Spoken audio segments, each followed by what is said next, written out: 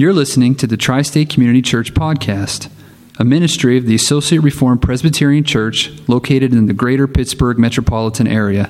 For more information, including service times, please visit us at facebook.com/Tri-State Reformed Church.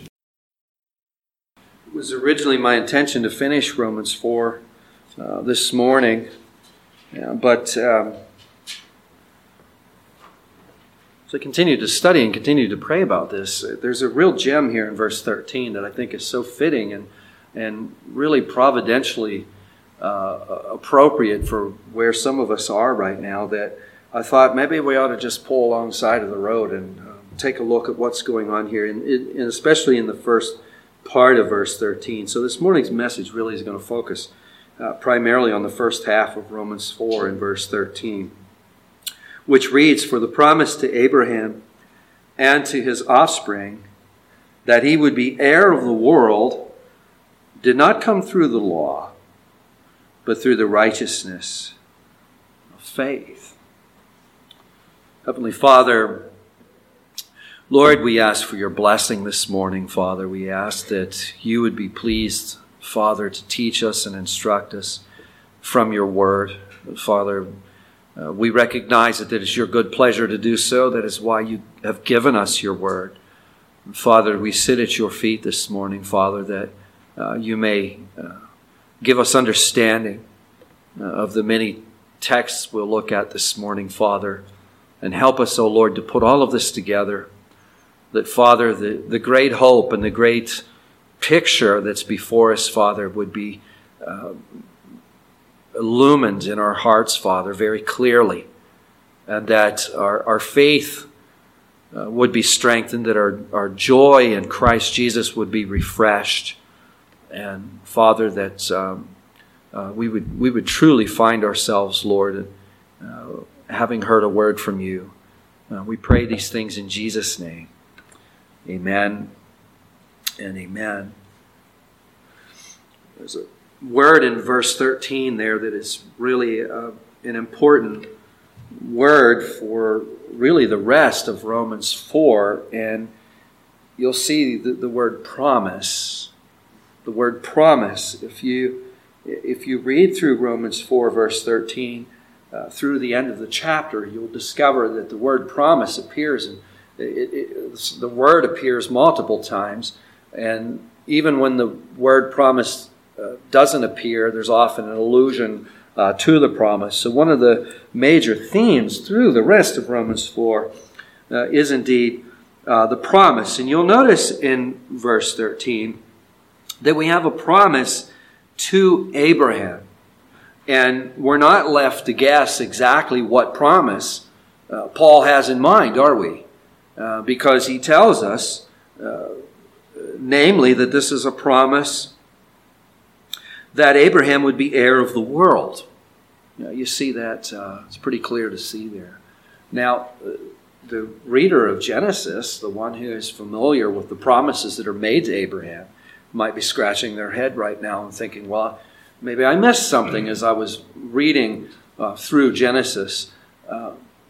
I don't recall, I can recall Abraham being promised the land of Canaan, but I don't recall any verse that explicitly states where Abraham would be heir of the world.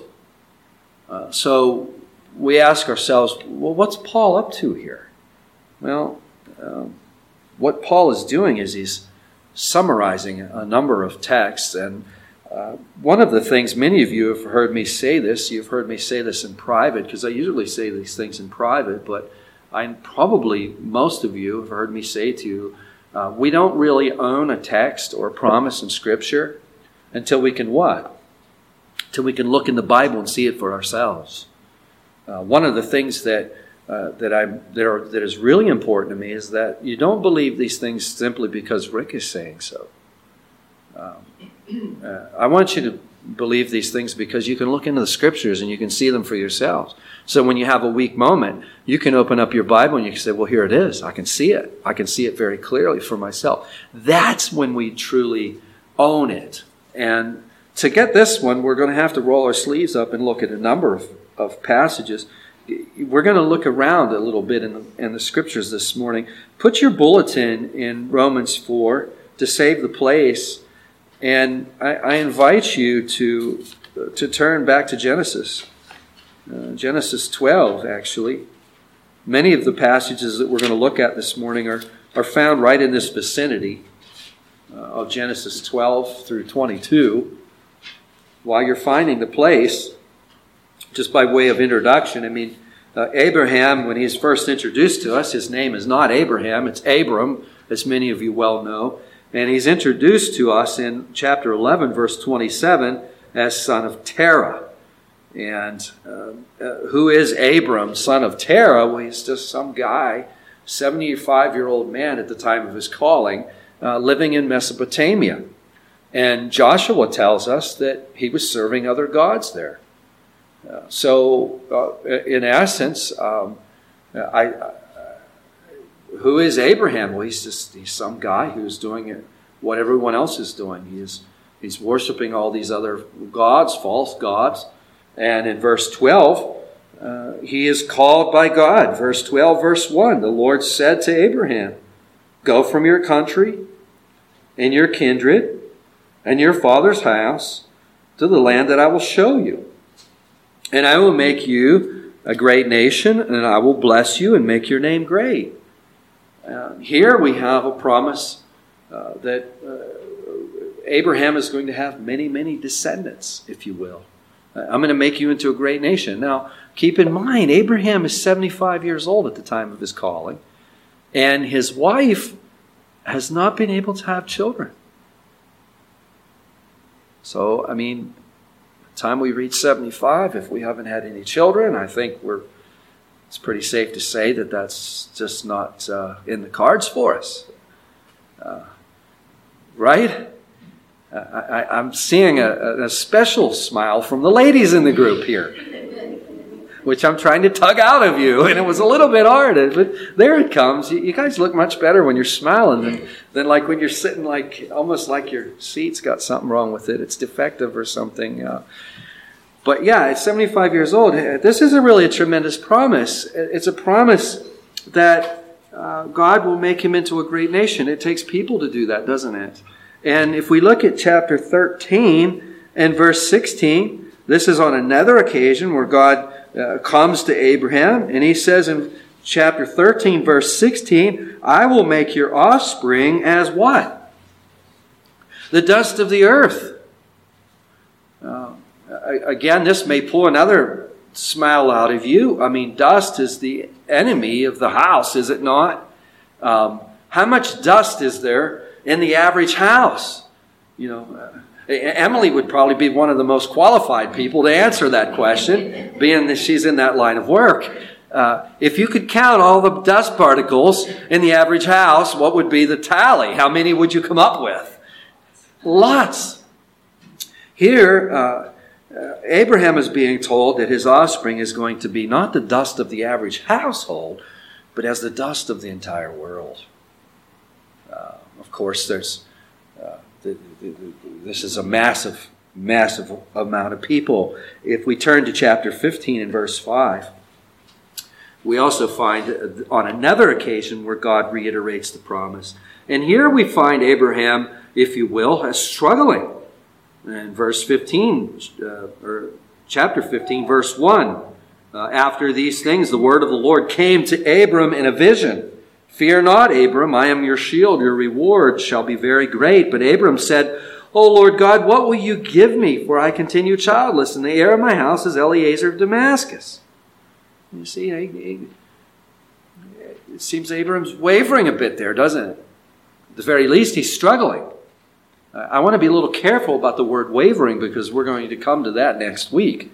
But he's obviously struggling. He's asking God, "What will you give me? For I continue childless." Abram says in verse 3, "Behold, you have given me no offspring, and a member of my household will be my heir." Verse 4, "And behold, the word of the Lord came to him, quote, This man shall not be your heir, your very own son shall be your heir." Verse 5, he brought him outside and said, "Look toward heaven and number the stars. If you're able to number them," then he said to him, "so shall your offspring be."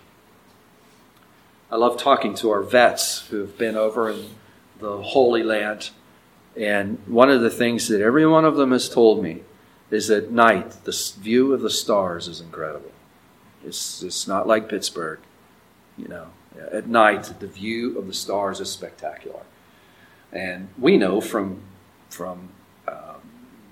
pictures that we've seen that there's stars are everywhere, aren't they? And one of the extraordinary things that is said about God in Scripture is that He knows all the stars by name. Perhaps would be like knowing each particle of dust by name. It's an incredible thing. And here, numerous descendants are being promised to Abraham. Now, he's much older than 75 at this point in time, and he's still without child. But my point this morning is, Paul is summarizing several promises, and one of those promises is numerous descendants. Another promise is land. If you go back to chapter 12 and verse 1, which we've just read, here land is promised right from the start, isn't it? As soon as God calls Abraham, the very first promise is to go to the land that I will show you. Now go from your country and your kindred and your father's house to the land that I will show you. If you look to chapter 13, and in this particular chapter, some of you will be very familiar with the story of Abraham and Lot separating. Abraham's herds are quite large. Lot's herds are quite large. It requires a lot of grazing pasture to support large herds. And here they are making their way through the land, and the land is not suitable to support all of them.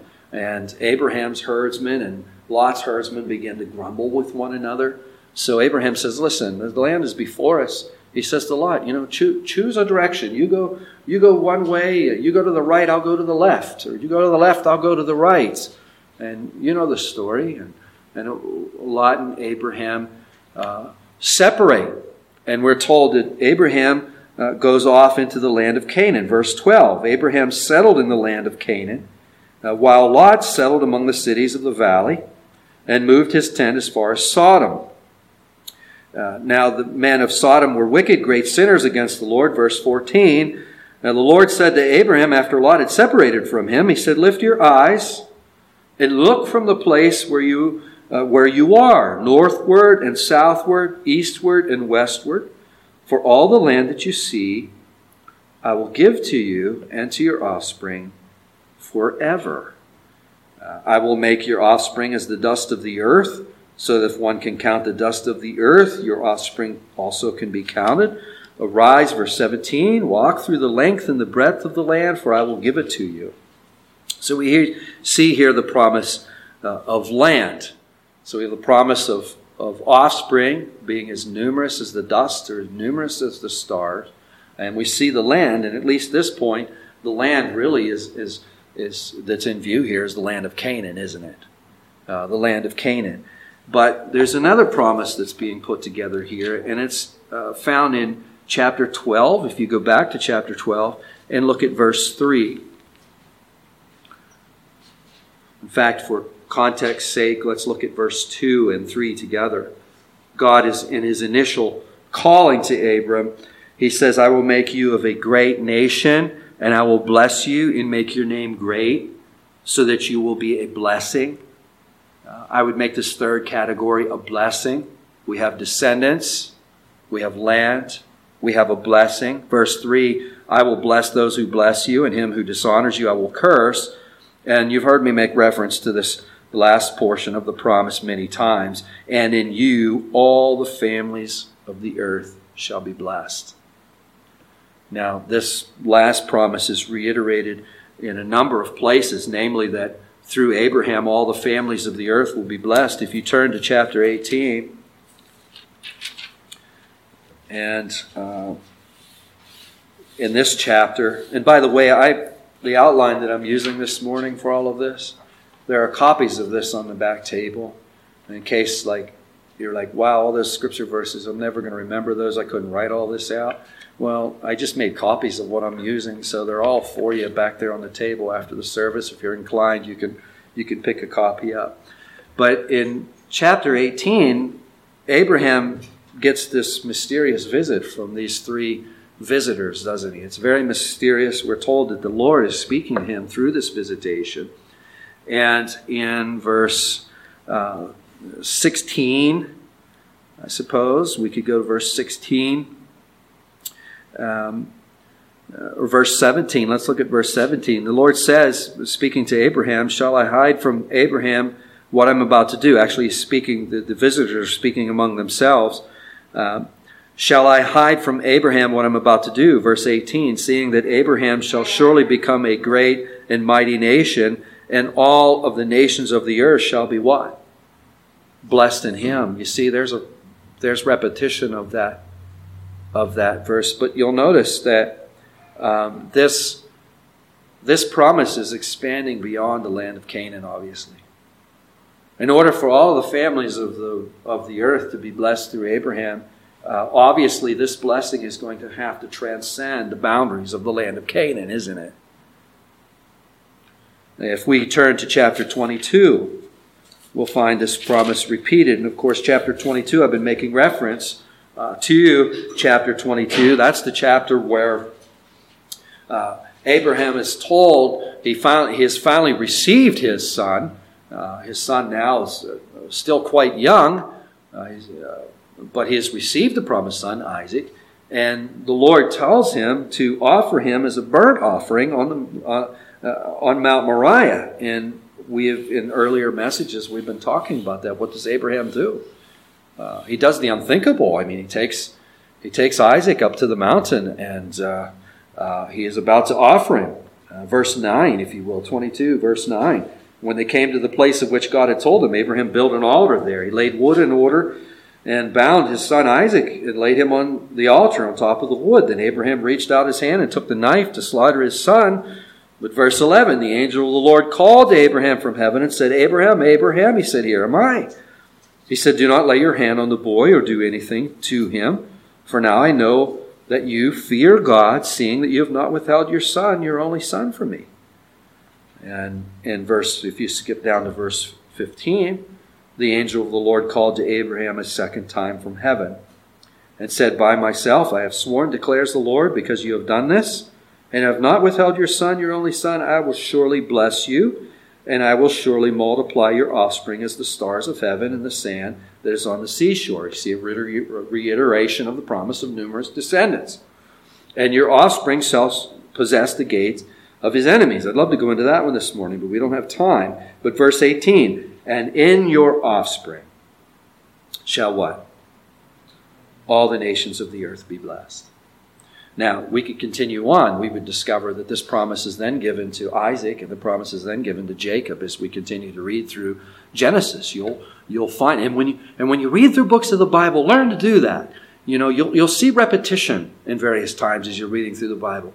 And the author is pointing you to things. You'll see that this repetition represents key themes and threads that go through the Scriptures. Now, what is going on here? We have numerous descendants, we have land, and we have this blessing that somehow through Abraham, all of the families of the earth are going to be blessed. Now, we could ask ourselves, how is that going to come to be? And I think most of us can quickly answer that question. We know the answer. This is all going to come to fruition through Christ Jesus. But I want you to be able to see this in the Scripture for yourselves. You don't necessarily need to turn here unless you... Well, I think you probably should. Turn back to Galatians 3, which we read this morning in our opening Scripture reading. Galatians 3, page 973 if you're using the church's Bible. I want to show you a verse here. Some of you are probably very familiar with. But this verse actually it provides us with some commentary on Romans 4:13.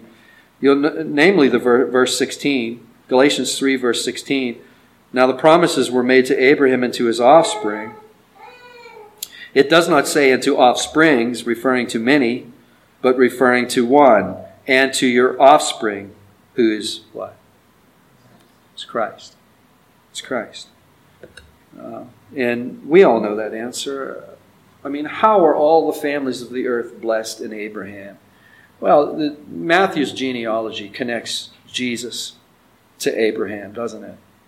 And so does Luke's genealogy, connects Jesus to Abraham. That's an important theme here, because it is in Christ Jesus that all of the families of the world will be blessed. It's in Christ Jesus that all of the nations of the world. So you see, this promise is expanding beyond the land of Canaan, isn't it?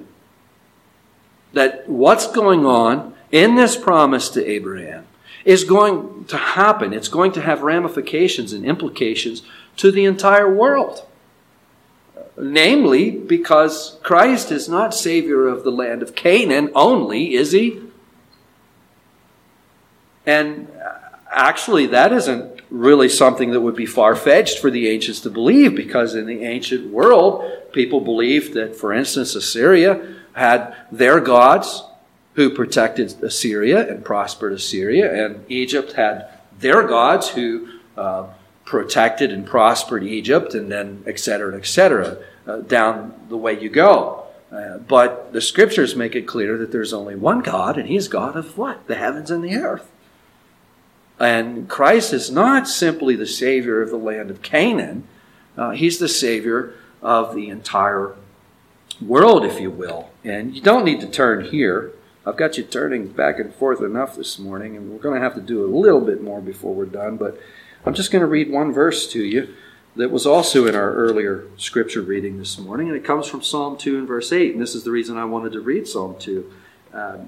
In verse 7 of that great psalm, in fact, in the context of this psalm, we have the nations raging, the people plotting in vain, the kings of the earth setting themselves together against who? Against Christ is who they're setting themselves against. You see, it's always been that way. All the way back when Psalm 2 was written, it was that way. And it should be no surprise to us that it's that way today.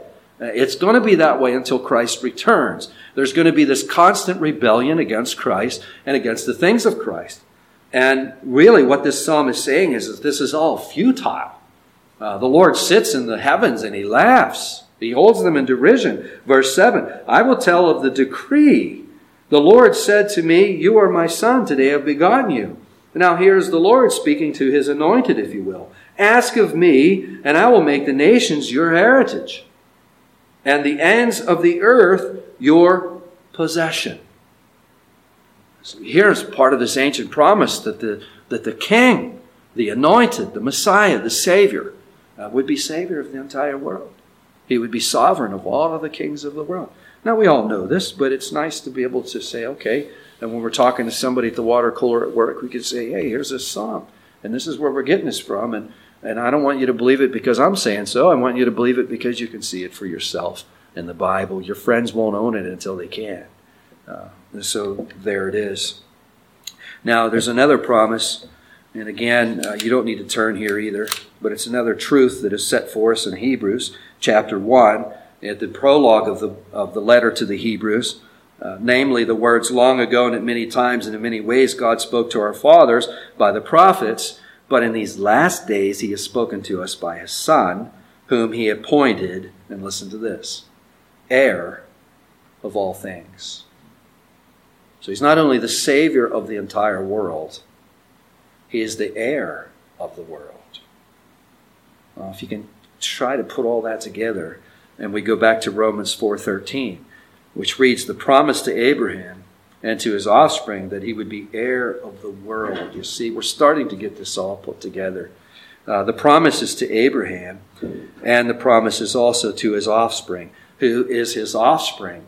In the singular, his offspring is Christ. The promise is to Abraham, and it is to Christ, that he shall be what? Not just the Savior of the land of Canaan, but Savior of the entire world. And not only Savior of the entire world, but heir of the entire world. He inherits the entire world, if you will. It's only fitting as the Son of God, as the firstborn, that he receives the inheritance, is it not?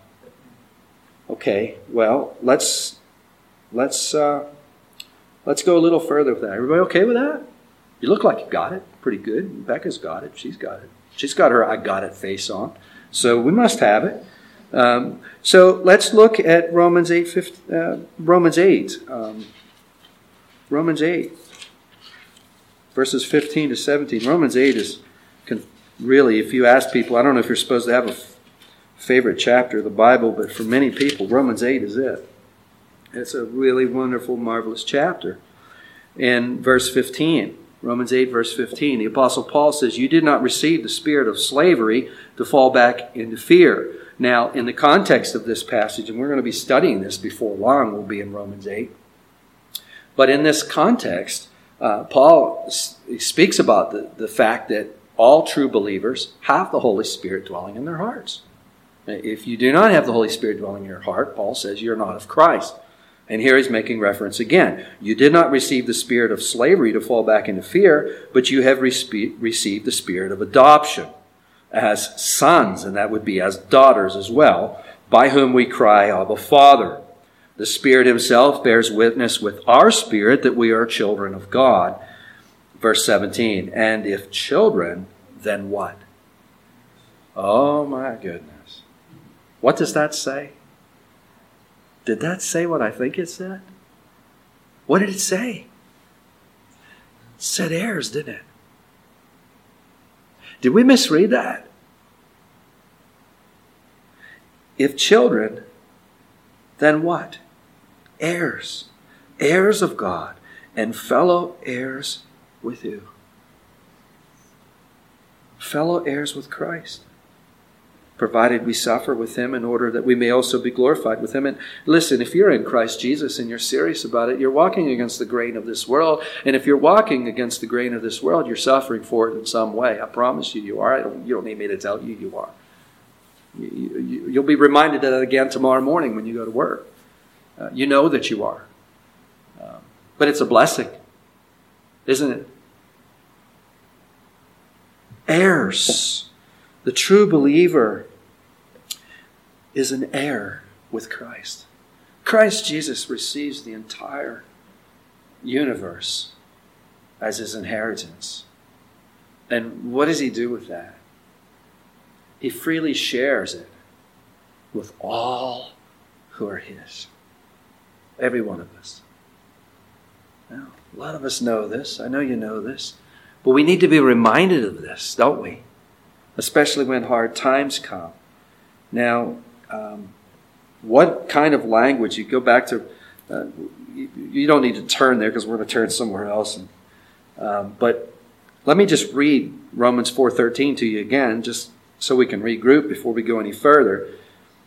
Paul says, for the promise to Abraham and his offspring. What promise? The promise that he would be heir of the world. We can see where Paul's getting that now, can't we? He's heir of the world. For the promise to Abraham and his offering that he would be heir of the world did not come through the law, but through the righteousness of faith. This language is new heaven and new earth language, is what this heaven is. What is the inheritance? The inheritance is the new world, the new heaven and the new earth. What is that? Turn to Revelation. Turn to Revelation 21. We'll spend the rest of our time looking at that. There's several places we could have went. We could have went to the later chapters of Isaiah. We could have went to Isaiah 65, Isaiah 66. We could go to Peter's letters and look at this. But the most comprehensive, I think, view we get of this is in John's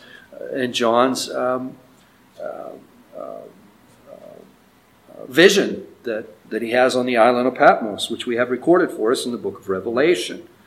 The word see is a real important word in the book of Revelation. Now, the book of Revelation is meant to be seen. It's a bunch of pictures, if you will.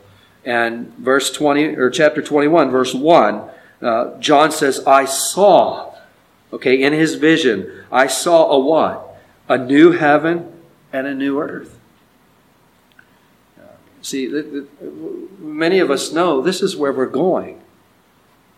This is what everything is moving towards. And it's really comforting to us to know. And as we start looking at this, you'll see the power of this to comfort you when you're going through a difficult time. John saw a new heaven and a new earth. He says, for the first heaven and the first earth had passed away.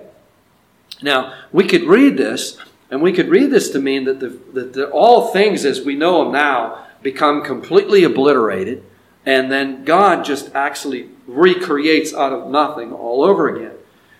We could come to that conclusion, I think, but as we take that conclusion and we begin to put it under the scrutiny of the rest of Scripture, I don't think we can hold that conclusion very long. What we have going on here is indeed a new heaven and a new earth. But the point I want to make now is that there is still continuity between what we know right now and what will be. Why would I say that? Well, I could say that from a lot of different places. For one, earlier in the book of Revelation, John looks and he sees people from every tribe, nation, and tongue. So he sees Americans. He sees Chinese. He sees Germans and French and all of these people groups from all of these different civilizations that have gone before us and who will come after us if the Lord tells us. You see, there's continuity.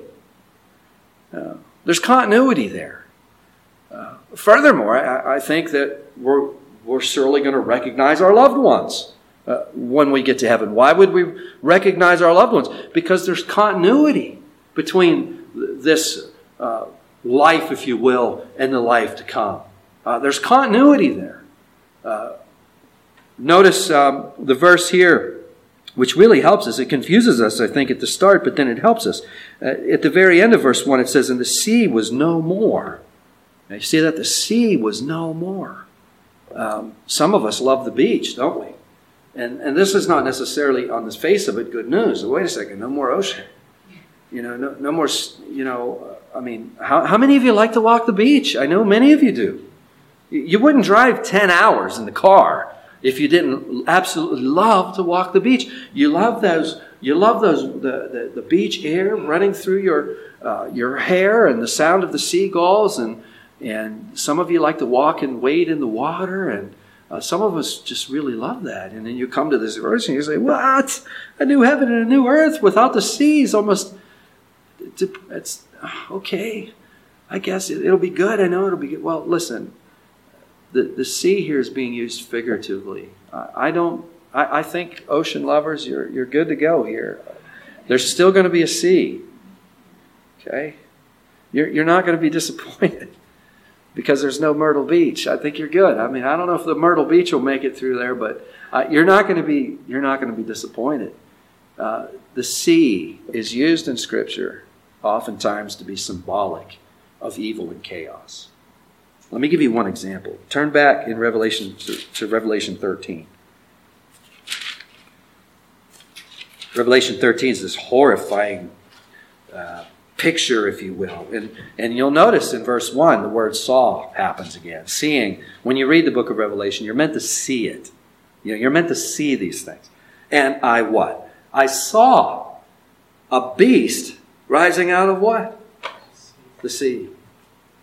The sea is, in Scripture, the sea is often depicted as the forces of evil and chaos. And that's what's in view in Revelation 21, verse 1. I'm convinced of it. I'll give you a couple more examples. You don't need to turn there. I'll just read them for you. Psalm 42, verse 7. The deep calls to deep at the roar of your waterfalls. All your breakers and your waves have gone over me. That's poetry. The evil and chaos. Is Psalm 42 about a mariner who is drowning out in the ocean? I don't think so. I think it's about someone who has the forces of evil and chaos all over him. That's what's going on there. And then Psalm 69, verse 1, save me, O God, for the waters have come up to my neck. It's symbolism of evil and chaos, if you will. So what we have here is the symbolism of evil and chaos being lifted, if you will, being taken away. And this fits well with Romans 8:21, which says creation will be set free from its bondage to decay. You know, owning a house is a lot of work. Why? Because it's in a constant state of decay. Currently, our bodies are in a constant state of decay. Everything around us is in a constant state of decay. Why? Because of the bondage of sin. But in the new heavens and the new earth, this is all taken away. And I think it's really helpful for us to try to imagine what does it look like? What will it look like? What will the plant life and the trees and the fruit, and I think we're going to see all that stuff. There's continuity. And what is it going to look like once it's been set free and completely and thoroughly renovated from all aspects of sin? What about our bodies? The resurrection body. You see, there's more continuity to right now. What body is going to be resurrected? It's your body that's going to be resurrected. It's going to be resurrected to a glorious body. It's going to be an absolutely magnificent body. You're not going to have to spend hours in the gym because you're going to have this beautiful body, and everyone else is going to have one too. And it's a body that's going to be set free from the bondage of sin and decay. And every aspect of this world is going to be set free from bondage and decay. And that leads us to verse 2.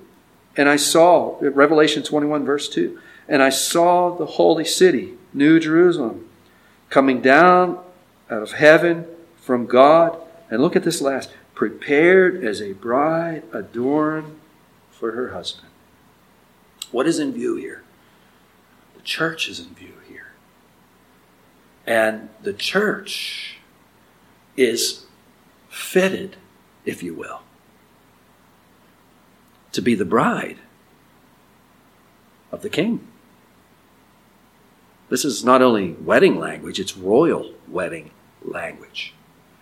You know, even in our weddings, what color does the bride typically wear for a wedding dress? It's white.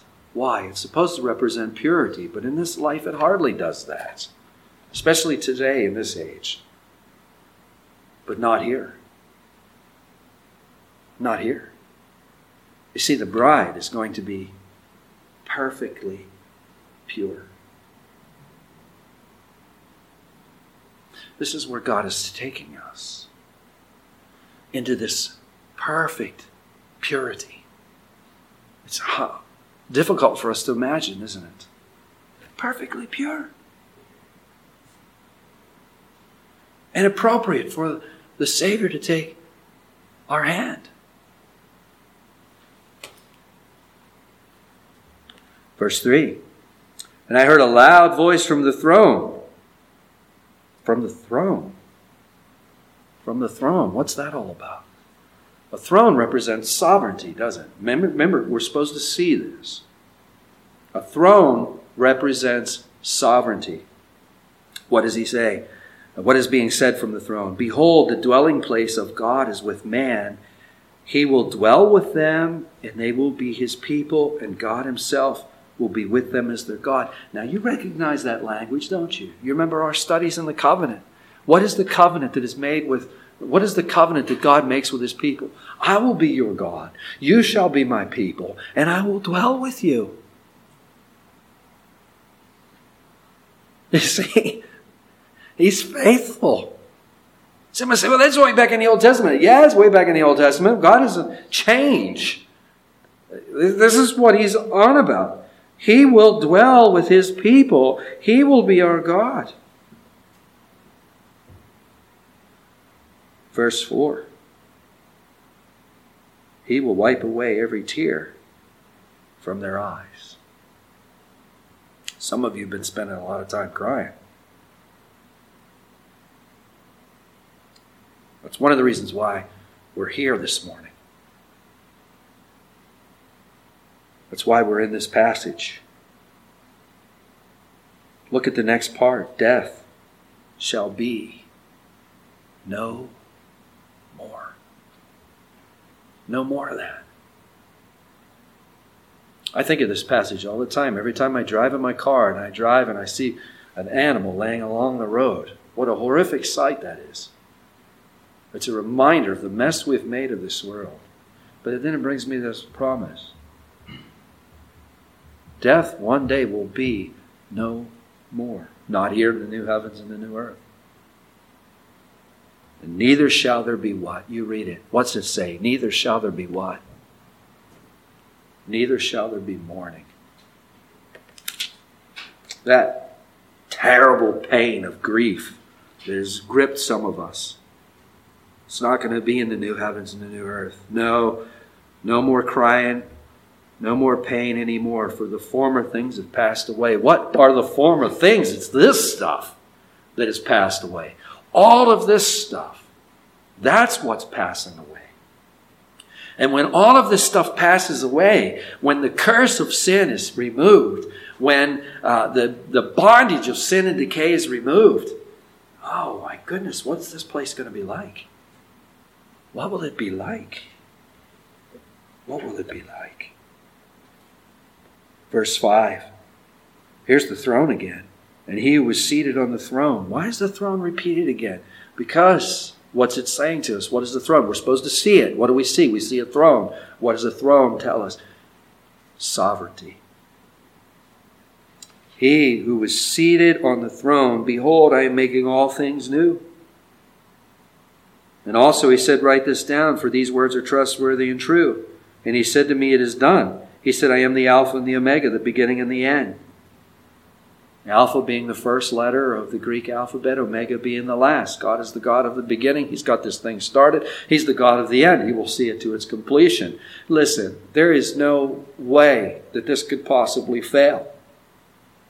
This is the most sure and certain language that we could ever run across. He who is seated on the throne has said, this is where things are going. This is the way that it's going to be. This is what's going to happen. That's what we're meant to see here, the certainty of this. Verse 7, the one who conquers will have this heritage. If you're in Christ Jesus this morning, this is where God is taking you. This is where He's taking you. And I will be His God, and He will be my what? My son or my daughter. But as for the cowardly, the faithless, the detestable, as for murderers, the sexually immoral, sorcerers, idolaters, all liars, their portion will be in the lake that burns with fire and sulfur, which is the second death. It's widely believed today. I've really observed this, having so many funerals since Thanksgiving. I see it over and over again. It's widely believed that everyone's going to heaven. Get that out of your head. That's a dangerous thing to think. Because if you think that, you're not going to reach out for Jesus. These promises are only good and can only be obtained by faith in Christ Jesus. This awaits those who are in Christ. And it's easy to see as we look around this world, not everyone is in Christ. Is that true enough? You see, if we think everybody's good to go, we're not going to evangelize. We're not going to tell people about Jesus. And there's no real reason for them to reach out for Jesus, is there? We can't adopt that. We mustn't adopt that. We must never adopt that. Now, many other things could be said by way of application here, and I've made a lot of application. Could probably wrap it up now, but there's a couple of things I want to say just in closing kind of quick. I have what I call 3 R's, if you will, by way of application. I mean, this promise of a new heaven and new earth, it realigns our priorities. It resizes earthly riches, and it renews adoration and thanksgiving. Let me say something brief about each one of these. It realigns our priorities. I mean, looking at this, and looking at the promise of this, and believing the promise of this, actually realigns everything, doesn't it? Our priorities, are designed around our goals. What goal do you have? That's how, if your goal is to pay your bills on time, then, your priority work is going to be a priority to you. If you don't care about that, then work might not be such a priority. But if you care about that, you're going to make work a priority. It's just one example. And our goals are very carefully designed by us in order to secure happiness. And there's nothing wrong with that. God's made us this way. We design goals and we put goals before ourselves so that we'll be happy. That's the way God has wired us up. And our goals, our true goals in life, is what establishes our priorities. What are we going to do with our time and how are we going to manage it? It's going to be established by whatever goal we have. Whatever that goal is, wherever you think you're going to find your happiness, that's how you're going to manage your time. If we believe in a new heaven and a new earth, our priorities are going to look radically different than if we believe that what's before us, the here and now, is all that there is. It's going to look radically different. I mean, how we use our time, our money, our leisure, our attention, energy, everything is going to look radically different, isn't it? But belief in a new heaven and earth, I mean, that will fill you with hope. And that will fill you with joy. And now we suddenly see, the joy, it brings happiness. Our happiness is not really, lasting happiness is not really here. We get glimpses of it here. We get snapshots of it here. But ultimately, the happiness that awaits in the new heavens and the new earth is so much greater than what is here. So if your joy is in Christ, your priorities are going to be radically different. If your true joy is in Christ, than if it isn't. So this realigns our priorities. It also resizes earthly riches. I mean, if we imagine that there's no new heaven or new earth, we'll put all of our hopes and riches in this world. That's what we do. That's what we default to in our unbelief, isn't it? All we have is the here and now, so we need to make the best of it. If there is no new heaven and new earth, then we need to try to create a new heaven and new earth here. And that's what we do, isn't it? Why do we do that? Because we were designed for the new heaven and the new earth. That's why we do that. We've all been designed for that. We've been designed to want to be happy. We've been designed to want to be content. But that happiness and contentment can only be found in Christ Jesus. I mean, God is showing us real riches here, that they lie ahead beyond our current sight. And He's showing us that these riches are far more valuable than earthly riches. I mean, Jesus says in Matthew 6:19-20, "Do not lay up for yourselves treasures on earth, where moth and rust destroy and where thieves break in and steal. But lay up for yourselves treasures in heaven, where neither moth nor rust destroy, where thieves do not break in and steal." And again in John 6:27, He says, "Do not labor for the food that perishes, but for the food that endures to eternal life, which the Son of Man will give to you. For on Him God the Father has set His seal." Now, undoubtedly, one of the reasons we have so much pain in this life, we sometimes will ask ourselves, sometimes people ask me, why does it have to hurt like this? And man, I don't like giving answers to that question, but there's one I think we're safe to give. And I think you'll find this from common experience. What does pain help us do? It helps us let go. Sometimes it's the only thing that will enable us to let go. You see, God has got to get us off of the things that we're on so He can get us onto the things we ought to be on. He's got to pry us apart from love of the world so that our hearts will be devoted to Him and Christ. They can't be both. They can't be both. And pain does that. I mean, when pain comes into your life, you don't care about your house and your cars and all that stuff. It helps you let go. And in this respect, it's valuable. I mean, there's a couple of parables, a couple of my favorite parables in Matthew 13. The parable of the pearl of great price. It's a guy, he's in search of fine pearls, and he finds one. And, this is the mother pearl of all pearls. I've got to have this pearl. And what does he go and do? Sells everything that he has so that he can have that pearl. Or a person in search of fine treasures, going through a field and he finds treasure in the field. And he hides the treasure and he goes out and sells everything that he has so he can buy the field. Right? Christ is the pearl. Christ is the treasure. Sometimes pain, for me, I mean, it took an enormous amount of pain had to come into my life for me to let go of the things I was holding on to so closely, so that I would let go of things that I could never keep.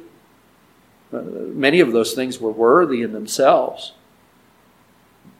But God did this gracious thing. He caused me a bunch of pain so that I would let go of those things, so that I would grab a hold of Christ, who I will never lose. And if you're holding on to Christ, you're never ever going to bereave loss of Jesus Christ. You're always going to have it. So you see, that's something you can never lose. So this realigns our priorities. It resizes earthly riches. And lastly, it renews adoration and thanksgiving. Hopefully, as you've been hearing all of this, you can't help but your heart begins to just adore Jesus in a fresh way, doesn't it? I mean, I don't need to say much about that, do I? I hope not. I only got a sentence here. If you want me to say more, I can. You know that. You probably don't.